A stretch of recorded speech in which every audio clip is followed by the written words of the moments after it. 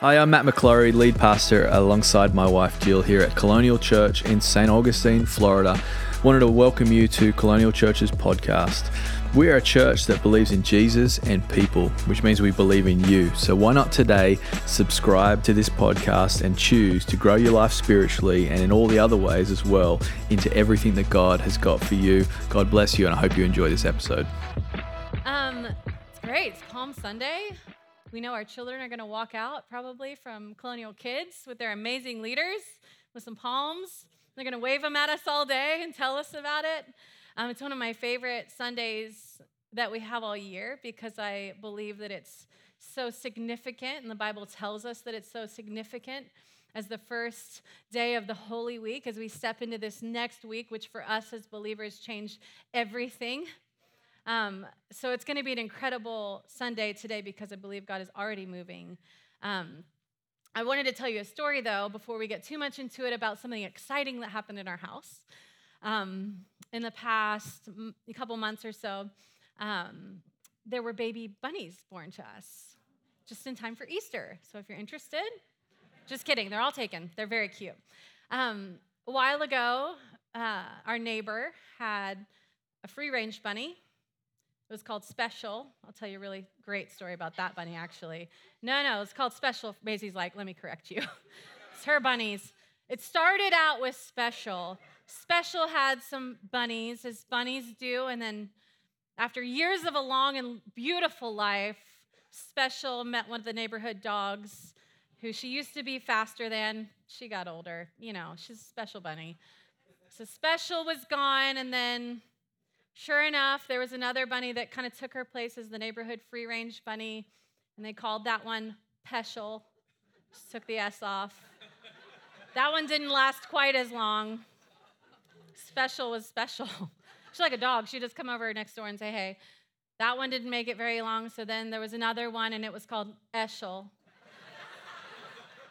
So Eschel would have baby bunnies underneath their shed, and Maisie would go over and help catch the baby bunnies, and she caught her first bunny that we ever let her keep. It was the first person to ever hold this cute little gray bunny with blue eyes, and it was just it would lick her hand. It's the cutest thing you've ever seen in your life.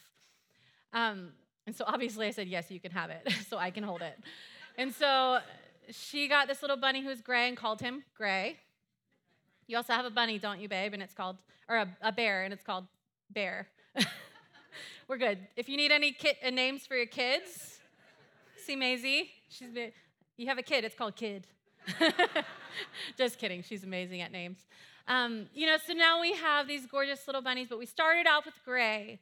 And so in our old house, there was 2 big closets in her room, and I was like, you know what? I don't want just any bunny space. I want a bunny condo. Now, I've been on Instagram and seen the DIY girls, and I'm like, I can do that. And so, sure enough, I went and I bought some materials, and I was like, I got this. And so I thought, it doesn't take an expert, which is me, not an expert. It does take an expert, just for the record. I started building this thing. I'm like, okay, I got the shelves, and they're a little wobbly, but I'm like, bunnies aren't that heavy, so it'll be fine. This bunny weighs like nothing, and then I put the door on. And the door was cute, and I wallpapered it. Cutest wallpaper. This bunny was like a picture waiting to happen every time you opened the cage. And, so I put the door on. It was cute and square, and you kind of lifted it up. Sure enough, within a couple days, instead of lifting up all in one piece, it kind of lifted up like this. And it had the wire inside, and so then you'd get shanked every time you opened the bunny cage. So it was the shanking cage of 2019 or so. It didn't work that great after a little while, but we made it work. But then we moved. And so in the new house, I needed to do kind of the same thing because, again, I didn't want just any bunny cage. I wanted the bunny condo, the bunny extravaganza. And so this time, instead of trying to DIY my way into a wonky bunny cage, I called my dad because it does take an expert, and my dad knows how to build stuff. And he's particular, and he does it in a way that won't just last for a few days, but that sucker is going to be there until the end of time. Generations on generation after us that will come and live in our house would be like, well, if you want a bunny, this cage is still going strong. So sure enough, my dad came over and he starts building the bunny cage, and we get it done. It looks amazing. And he's like, well, this is how you put on the door, because he had seen the wonky bunny cage. He was probably painful to look at when he came over. He's trying not to redo it for me. And I watched him do things, and I was like, well, that's not the way I did it. But my dad's doing it differently, and there's a reason that he's doing it differently, because when you do it that way, it's going to last longer. And as I was thinking about, my Easter bunny cage, which now holds 2 grown-up bunnies and 3 baby bunnies and is strong, I was thinking about how much it's like we are with God. Often we come with our lives and we're like, I got it. I got a plan. I'm going to build something here. I got my tools. I know what I want. I don't want just any life. I'm going to build this life that I've hoped of and dreamed of, and it doesn't take an expert. I can handle this. And all of a sudden, your life is like the front of that bunny cage, and it's not only like unstable, but it's wounding the people that are around you because you built it all on your own. And the reality is that God is a master builder. And you can just take all those supplies and tools, all the things that you've gathered and all the plans and all the purposes that you're like, I'm sitting here with this pile of stuff that didn't work out, and you can give it to the master builder. And you know what he'll do? He'll build something of your life. He'll do something with what you've brought to him that will not just last for a little bit or make people think you've got it together for just a little bit of time, but a life of faithfulness and perseverance and character, because he loves to do something in our lives, because he's a God who loves his people. And he's actually been doing that since the beginning of time. And if we think back, way back to the garden, when we were walking with God and we were in relationship with God and everything was good, and just walking with him in the cool of the day, as Adam and Eve did when everything was right before sin comes and it breaks us apart from him. And we say, or Eve says, I think I've got a better way. I don't want to miss out. I want this. And what I see from maybe I'm going to miss out if I only do it his way. And ever since that moment, he's been doing something to get us back to right relationship with him. He did it in the 10 Commandments when he gave them to Moses. He gave us a law to keep so that we could be made right with him by the law, but we couldn't do it that way, and he knew we wouldn't be able to. So instead of leaving us there, like, oh, you weren't enough, you couldn't do that, he said, let me give you another way. I'm going to send you my only son, who I love, and he's going to take your place. So that all you have to do now is say yes and believe in him and confess with your mouth and believe in your heart that he's the only way, that he's Lord. Jesus says, I am the way, the truth, and the life, and no man comes to the Father. No man comes back into right relationship with God but through Jesus. And so all we have to do is go through Jesus, and then he's made a way, and he's been doing something to get you back into that place of right relationship with him since the beginning of time. He didn't just start doing something. He's not winging it. Like sometimes we just wing it. like imagine if I just got up here this morning and I just winged it. I don't know. We'll see what God wants to say. He's been purposing and planning your whole life, every day. He knows every single breath that you'll take. He knows the number of your days. He's not winging it for your life. He hasn't been winging it since the garden. He has had a purpose and a plan, and he's been doing something since the beginning of time. And my prayer today is that we would understand that in our lives, he is doing something today. This isn't like just an overarching, okay, something I know about God is that he does stuff. This is like he is doing something in your personal heart today. He knows exactly how you walked in. He knows what you're longing for. He knows what your unmet desires are. He knows what you're waiting for. He knows what you've been hurt by. He knows what you are afraid to even dare to dream of, because it seems like, how could I ever experience that kind of fullness in my life? He knows. And he's doing something. He's taking you on a path. There's a process to get to the fullness of joy, to a life lived abundantly in him. And you know what it takes? It just takes staying on the road with him and going, God, I trust that you're doing something. It means that in the night season, you just stick it out with him. It means when it's hard, you just go, God, I know you're doing something right now. And so if you're looking for a title this morning, you can just write down, He's Doing Something. And let's pray. God, we love you so much. Father, there is no name but your name that can save, Jesus. Holy Spirit, I pray that you would touch every heart in this room, that there would be soft, open hearts this morning. God, that freedom would be realized in the room this morning, that we would see that you are the Prince of Peace and that we have peace in you this morning, Jesus. God, would you open our eyes and our ears to see that you are doing something in the world, in your church, and in our lives this morning. In Jesus' mighty name, amen. All right, so we're going to jump into Luke 19. So you can open your Bibles or you can read it on the screen with me.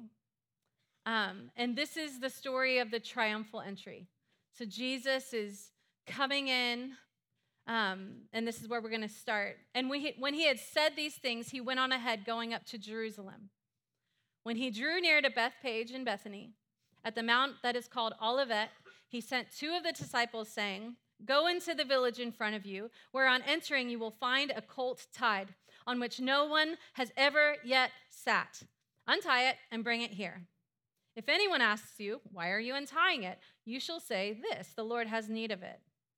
So those who were sent away and found it just as he had told them. And as they were untying the colt, the owner said to him, "Why are you untying the colts?" As you might do if you had a colt in front of your house, anybody, and somebody came and untied it. "Why are you doing that?" And they said, "The Lord has need of it." Do you know that when God tells you to do something, he'll always give you an answer to people that have questions for you? The Lord has need of it. The Lord said to do that. And they brought it to Jesus, and throwing their cloaks on the colt, they set Jesus on it. And as he rode along, they spread out their cloaks on the road. As he was drawing near, already on the way down the Mount of Olives, the whole multitude of his disciples began to rejoice and praise God, all the people that were following him, and praise God with a loud voice for all the mighty works they had seen, saying, "Blessed is the King who comes in the name of the Lord. Peace in heaven and glory in the highest." And some of the Pharisees in the crowd said to him, "Teacher, rebuke your disciples." Because this would have only been said, "Blessed is he who comes in the name of the Lord," of the Messiah. And they're like, "You're a teacher. They can't say that about you. Tell them to be quiet. Rebuke your disciples." And he answered, "I tell you, if these were silent, the very stones would cry out." And Jesus is doing something here. And there's a little bit of chaos and confusion because they're all praising him as he's coming down the street with the palms of the cloaks, the donkey, which, by the way, who rides in on the colt of a donkey? I know a little bit about horses, and what I know is you pair the size of the person with the horse. And so Jesus, to me, is a little oversized for the colt of a donkey. You know, God never does anything weird. He just does things on purpose. And so there's a reason that he did it that way, and he was doing something. And in your life, when you're like, "What's happening? I'm trusting you. I'm being obedient, God, but it kind of feels weird. This is a little out of the ordinary." He's doing something, and if you'll trust him, that'll get you on the path to get you to where he's actually calling you to go. And you know, in Romans 8:28, this is what it says, and this is how we know that he's doing something in us. It says, "We know that for those who love God, all things work together for good, for those who are called according to his purpose." He will always do something, and it will always be for his glory and for your good. So I just want to give you a couple handles, actually 3, just to be fresh. When I believe he's doing something, there's 3 things that I think we see in this passage that happen. Number 1, when I believe he's doing something, I trust the way that he comes. So Jesus comes riding in on this colt of a donkey. And he's ushering in this moment, his kingship. But the problem is that they think his kingship will look like he's going to take over everything on the earth, and he's going to rule and reign on the earth right then. He's going to shut down all their enemies. It's going to be like the battle is on and he's winning. But what's actually happening is he's ushering in a kingdom of peace. And that's why he comes on the donkey. It's actually prophesied in Zechariah 9. It says in verse 9, rejoice greatly, daughter of Zion. Shout, daughter of Jerusalem. See, your king comes to you, righteous and victorious, lowly and riding on a donkey, on a colt, the foal of a donkey. It was on purpose that he got on that colt. And it was wild because he was declaring by that very act that he was the Messiah and that he was the Son of God. It was on purpose. He does things on purpose in your life. If he asks you to do something that feels a little bit out of the ordinary, trust him. I trust the way he comes. It's scary when you invite God into a place in your life where you're desperate for him to move. And we know because his word tells us that his sheep know the sound of his voice, so you know you're going to hear him, and he's going to give you direction, and sometimes it's not going to make you comfortable. I don't know why in our modern era we've got this idea that once you say yes to God, everything's just fine. And if you're not comfortable, you're not doing it right. I would say if you're not uncomfortable, you're probably not doing it right. Because there's nothing comfortable about following a God who would send his only son to die for the people that he loves. And we are like him. We are like Jesus. And it's not supposed to always feel comfortable. But do you know it's in the giving up of our greatest self that we find the greatest love of God over us? It's finding ourselves in the middle of suffering at his feet and knowing he's still with us and he's going to take us right through to the end, to the promise, that we realize that we can trust him no matter where he comes and how he comes and what he asks. And that is the Christian life. I trust the way that he comes when I believe he's doing something that's bigger than this moment right now. So number one, I trust the way he comes. Number two, I trust the timing of his arrival. And here's the thing, just like building that bunny cage, you can let the creation of your own path, or like, I've got this and this is what I'm doing, God. Don't you see that I gathered my materials? Don't you see that I have a plan? Don't you see I'm going somewhere with this, God? I would like for you to watch me so you'll be so proud of me, God. And God is like, no. I actually want to build this with you. Don't let the creation of your own path become a distraction to the path that he's making right in front of you. Jesus made a path right in front of all of his followers. He went right down the middle of them. And he was intentional about the time that he arrived. Up until this point, Jesus had been doing miracles, but he had really been operating under this sort of veiled disclosure. When he would do a miracle, you would read afterwards, he would say sometimes to the person, go and tell no one. You're like, what? Go and tell everyone. But Jesus wasn't ready to say, I'm the Messiah yet. He was going around, he was healing people. He was meeting the woman at the well. He was doing things differently. There was this ministry that was happening, but Jesus had come to Lazarus, who was dead and buried, and he met Mary and Martha, and they're weeping, and Jesus is moved with compassion. He's full of grief with them, and he raises Lazarus from the dead. And from that moment, he knew that everything would change. And no longer would he be the teacher and the rabbi, but that declared something about who he was to raise him from the dead, that he was Christ, the Messiah, and that was the beginning of the road to the cross and resurrection. And he was on time. He wasn't like, today could be a great day to tell people. I don't know, I feel pretty good today. Woke up, had some breakfast. Hey, I'm the Messiah. It wasn't winging it. God doesn't wing it. He was intentional. He knew the moment. He knew the hour. He chose to instruct his disciples to get the colt of the donkey because it said what he wanted to say in that moment.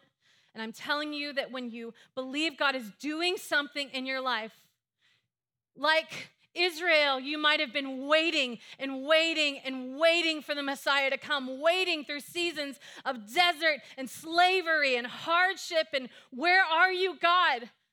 But his arrival will be right on time. He won't be early and he won't be late, and you can't make him early and you can't mess it up enough to make him late. He will come on time if you'll just see that he's moving right in front of you. You can trust the timing of his arrival. It's on purpose. I don't know if you're in a hard season right now or you feel like, man, this is not what I thought it would be. You feel like you've been alone and you're like, God, where are you? I'm telling you right now, he will not be late to show up for you. And he will always show up for you because he is faithful and that is who he is. So you can trust the timing of his arrival. And number 3, when I believe that he's doing something, I stay faithful until the promise is fulfilled. This is just the beginning of a moment. This is the start of our Holy Week that would change. This would change everything for you and me. Everything. We went from not having a way to know God to having a way through his one and only Son. And much like you would imagine a marathon or a race, it begins with cheering from the sidelines. There's people lined up. The little colts, little hooves don't even touch the ground. There's so many cloaks, and everybody's saying, "Blessed is he who comes in the name of the Lord." There's cheering. Our Messiah has come. He's here. Finally, we've been waiting for this. But much like a race begins, there's a lot of cheering at the starting line. You start running, and the cheering starts to fade into the background. Maybe you get along the way and you're running with people and you meet somebody serving a little water on the sideline, you get a little refreshment, you're like, all right, let's keep going. So Jesus has all the cheering at the start. The same cheers that were saying, "Blessed is he who comes in the name of the Lord," were the same voices who were saying, "Crucify him," days later.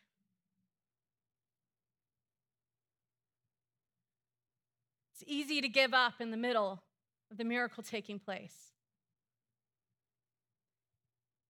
You start out, yes, God came for me, he's here. And then it gets hard because you're tired and there's persevering and there's character building and man, I'm being refined.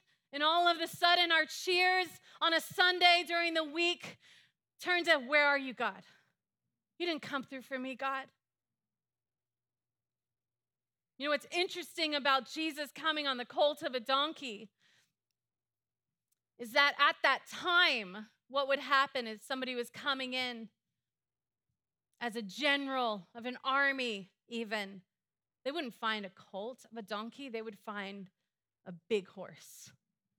Not just like an average horse, one that you're like, oh, that's a big horse. And even more so, the king would come on his horse. That horse had to be a few hands taller than the general's horse because it signified, I am the king. I ride on the high horse. You see me coming. I come with strength. And you know by the size of my horse that I'm important. But Jesus came on a donkey. And he came low.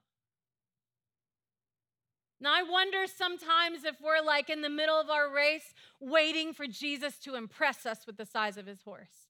So that the people around us are like, wow, look at your God and his horse.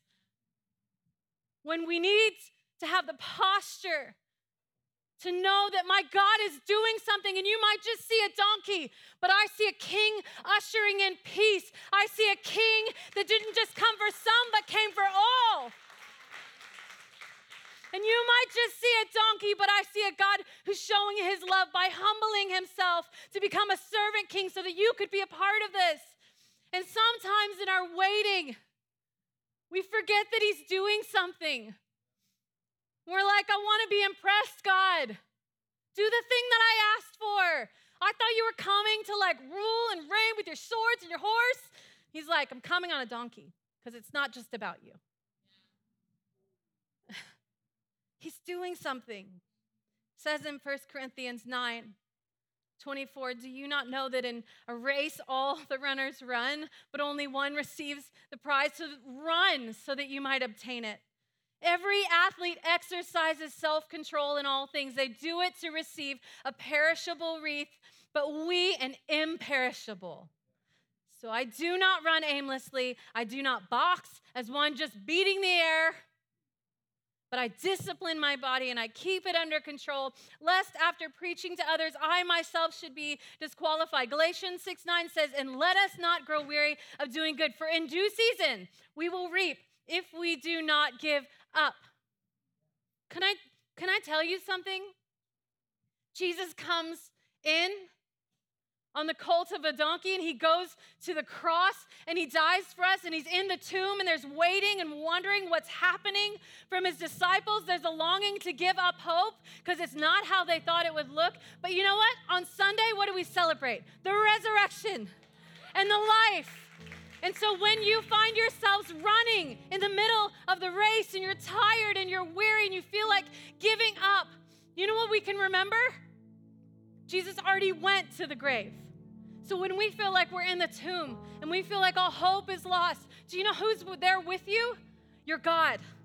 In the middle of the battle, in the middle of the storm, he's with you. And not only is he with you there, but he's leading you out to the promise that he has for you. So don't give up when you're in the middle of the fight. He came in riding on a donkey, on the colt of a donkey.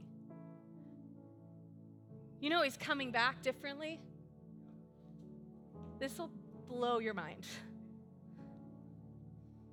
He came in on the colt of a donkey because he made a way for every single person to know him. He is the only way, but he makes a way so that nobody is left without the opportunity to accept him into their heart as Lord and Savior of their lives. And he loves you, and he doesn't care all of your past and where you came from. He loves you right now, just like you are. And do you know that if you don't know him this morning, he's doing something in you right now? And he doesn't come and point his finger at you and shame you. He's going, shame off you. My son died so that shame could come off you and you could just live in relationship with me and know that I love you and I have more for you. And that you were made with purpose and you have a hope and a life. And so he makes this whole way for all of us. But there will be a day when we're held accountable for the response that we have to him. And I'm going to show you this. This is how he's coming back. He came on the colt of a donkey, and he says in Revelation 19, I saw heaven standing open, and there before me was a white horse, whose rider is called Faithful and True. He's coming back on a white horse. You know it's so big. With justice he judges and wages war. His eyes are like blazing fire, and on his head are many crowns. And he has a name written on him that no one knows but himself. He is dressed in a robe dipped in blood, and his name is the Word of God. The armies of heaven were following him. Imagine that. Eyes blazing like fire, many crowns on his head. The white horse, the armies of heaven following him. Riding on white horses. Smaller than his, surely. And dressed in fine linen, white and clean. Do you see the contrast? Coming out of his mouth is a sharp sword with which to strike down the nations. He will rule them with an iron scepter. He treads the winepress of the wrath of God Almighty, and on his robe and on his thigh he has the name written, King of Kings and Lord of Lords. He came for you to usher in a kingdom of peace. But there will be a day, lest we ever forget, that he will come back. He is coming back. Again, we're in the middle of the story. It isn't over. It's not like he did something. He is doing something today. And we are a part of it. We're not reading an old story.